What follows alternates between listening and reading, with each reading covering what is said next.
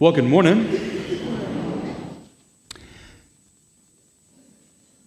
When we don't know how to talk about something, we tend not to talk about something. It's human nature. It certainly is in the air in our families and in our culture and maybe even in the circles that you're traveling, but when we don't know how to talk about something, we tend not to.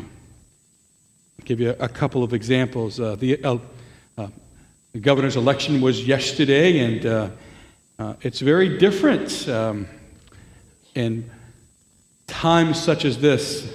I can remember a time where it wasn't as awkward to talk about politics or elections, but certainly in the last couple of elections, it's become more contentious.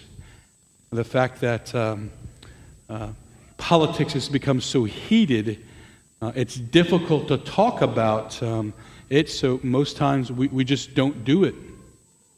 I remember distinctly on the heels of the last presidential election, I walked into Thanksgiving dinner. This was the Trump-Obama election, and I remember walking into Thanksgiving a little late, as I traditionally am, and the first thing out of the mouth of the person who greeted me was, "We're not going to talk about politics or religion today."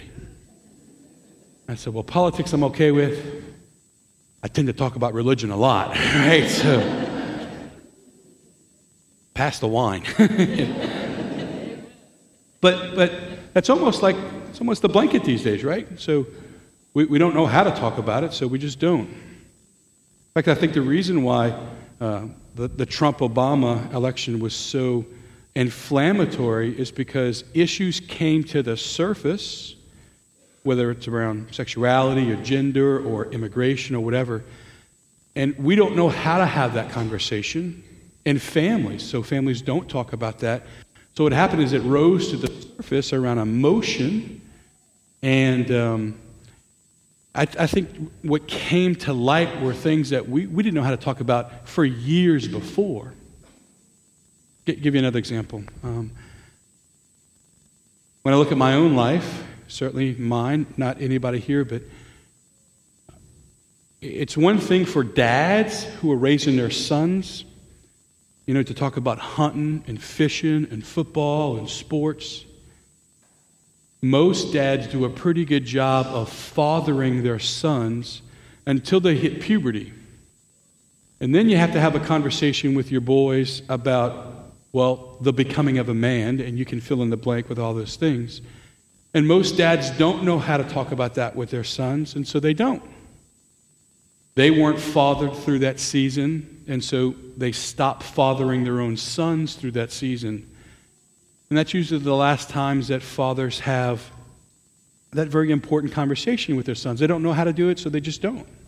Or moms, again, as someone who just listens, I think a lot of times mothers do a really good job with their girls when they're younger, but when they too hit that season of being a teenager, and it's not just the coming of age, it's all the things that go around a woman becoming a woman and all that is there, that most moms don't know how to have that conversation, so they don't. So when things are difficult to talk about, our experience tells us that most of us just don't have the conversation. And this is what will happen. Fear usually enters the conversation, and the pendulum will swing either in one of two directions. Either the topic will become inflated with an inordinate amount of fear, or the opposite will happen. We'll water down the topic because of fear, and we don't know how to talk about it. Let me say that again. The election, dads, moms, whatever. When you don't know how to talk about something, fear usually drives.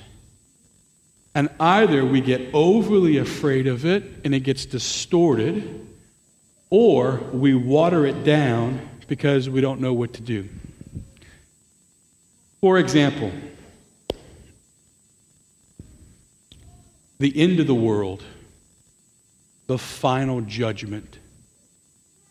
That's what today's gospel is.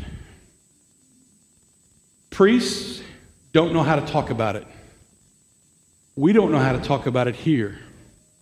So what usually happens is priests preach on something else on the 33rd Sunday of Ordinary Time. On the heels of the holidays, talking about the end of the world, it can almost be a downer. And so we don't know how to have this conversation, right? So we usually don't. And then what will happen is two things driven by fear. We'll either become overly afraid of the end of the world, or we'll water it down and regulate it to something else. Let me tell you what that looks like. The final judgment. When I was a kid, my favorite part of the day was when my dad came home. My dad's my hero. And the end of the day, when Daddy came home, the whole family was together. And sometimes that meant we would throw the football, or sometimes that meant I would just sit in the same room as my dad, and I loved it. Unless I did something stupid. And then I didn't want my dad to come home, right? Because Daddy coming home meant Daddy was going to find out, right? So here's the thing. My dad was just at work all day. And the only thing my dad wanted was to come home and be with his family. What determined whether I was afraid or not was how I looked at whether I had done something wrong. So the final judgment, Daddy's coming home.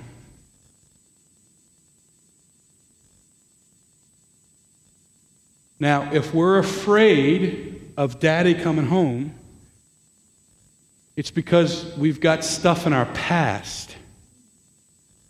And what many of us are afraid of with the final judgment is we have this image of we're all going to stand before Daddy, and Daddy's going to look at us, and He's only going to look at all of our bad things. And because we don't know how to talk about judgment, what happens is we project onto God all of our fear, and it gets inflated into this big thing. Tell me, what about this makes you afraid? This God. I'm not talking about the God who you might have conceived in your head. This God right here. What about this type of passion makes you afraid? All creation is longing for the end times. That's what the gospel's about. All creation can't wait for the world to end. All of creation is groaning for the day when Daddy comes back and we're all brought before the Lord. But if we're afraid of our past, then we project all that fear onto the final judgment, so we don't like to talk about it. So here's what I learned when I was a kid. Talk to me early, I'm your best friend. Talk to me too late, I can only be your judge. If I did something wrong, like I broke a window because I was playing baseball in the backyard, if I told my dad fast, he'd be like, okay, you broke the window. But if the first time my dad found out about it was when the baseball was in the room where the window was broken, well then now he can only judge me, right? So the first thing I would say, if anybody's afraid of dying, or you're afraid of the world coming to an end, it's not because we're afraid of Him. It's because we're afraid of us. And we're afraid of our past. And I just want to encourage you, like there's nothing to be afraid of. In fact, talk to Him early. There's lots of space from now until whenever it happens where we can clear the past and we can have the conversation with the Lord that we should have had a long time ago. Amen? Now, two things will happen if you don't know how to have a conversation, right? It'll get really, really, really big. And in the end, Daddy coming home shouldn't make you feel afraid. Or we water things down. So if we don't know how to talk about today, now, please be reverent with the following image, okay? So please. We take something sacred like God and we place him with other things. So now God, if we don't know how to talk about it, is on cue with vacation and whatever CNBC or Fox News says, or somebody's opinion. See, when we don't know how to talk about the important things in life, we just water it down. And please, the image. Well, the gospel, well, it just becomes something else to talk about. So then what happens is my opinion has equal weight as Jesus' opinion. Now here's what's going to happen with the final judgment. The gospel says it's all going to crumbling down. And whether you like it or not, or whether we're ready for it or not, in the end, the only person's opinion that matters on Judgment Day is his. So all of the emotionally charged, I have a right to feel this, and I have a right to my opinion, and you can't tell me that I'm wrong, that drives America's conversations. Guess what's going to happen on Judgment Day? He's going to clear his throat and said, I'm not interested in your opinion. There's one person who decides who gets to heaven. This one. Not anybody else. Now, we don't know how to have this conversation because it gets a little awkward, so what do? We water down his opinion because we don't want to offend anybody. And let's all get along, and we're all going to get to heaven until we get to heaven. And we come face to face with, wow, there is a judgment. And so that can elicit fear.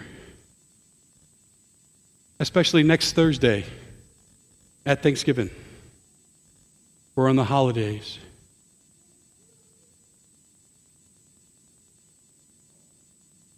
And sometimes having an opinion about him can be unpopular. I just want to remind you of something that was written 2,000 years ago. Whenever you're at dinner next Thursday, you will be even handed over by your parents, brothers, relatives, and friends, and you may be hated for my name. I didn't write that. So in today's America, or because we don't know how to talk about the reality of the truth, we either are overly afraid or we just discard it with statements like, we're not going to talk about politics or religion. Because if you do, there may be consequences at work, or there may be consequences in your family. And just know that if that happens, don't be afraid. See, I love my dad. And I love the Lord. And if given a choice to deny him or take some heat, usually what's going to make your decision and my decision is fear. And when we don't know how to talk about something, fear takes over, and either we make it really, really big or we dismiss it. So I don't want you to be afraid. If you're afraid of your past, you don't have to be. If you're afraid of the Lord, you don't have to be. If you're afraid of standing before Him one day, you don't have to be. And if you're afraid to talk to your family, you don't have to be. And if you're afraid to stand up for the gospel, you don't have to be. And if you're afraid of what might happen if you actually were not silent, you don't have to be. You see, you don't have to be afraid. In the end, all of it is about a person. And you don't have to be afraid of the person. And you don't have to be afraid of taking up for the person.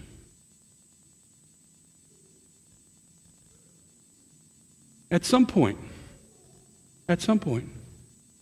we're all going to die. That's going to happen. And at some point, we're all going to stand face to face before a person. And so the question is, in the midst of everything, are you ready? If it happened today, or if it happens 100 years from now, are you ready? And as you ask yourself that question today, just remember, there's nothing to be afraid of. Amen?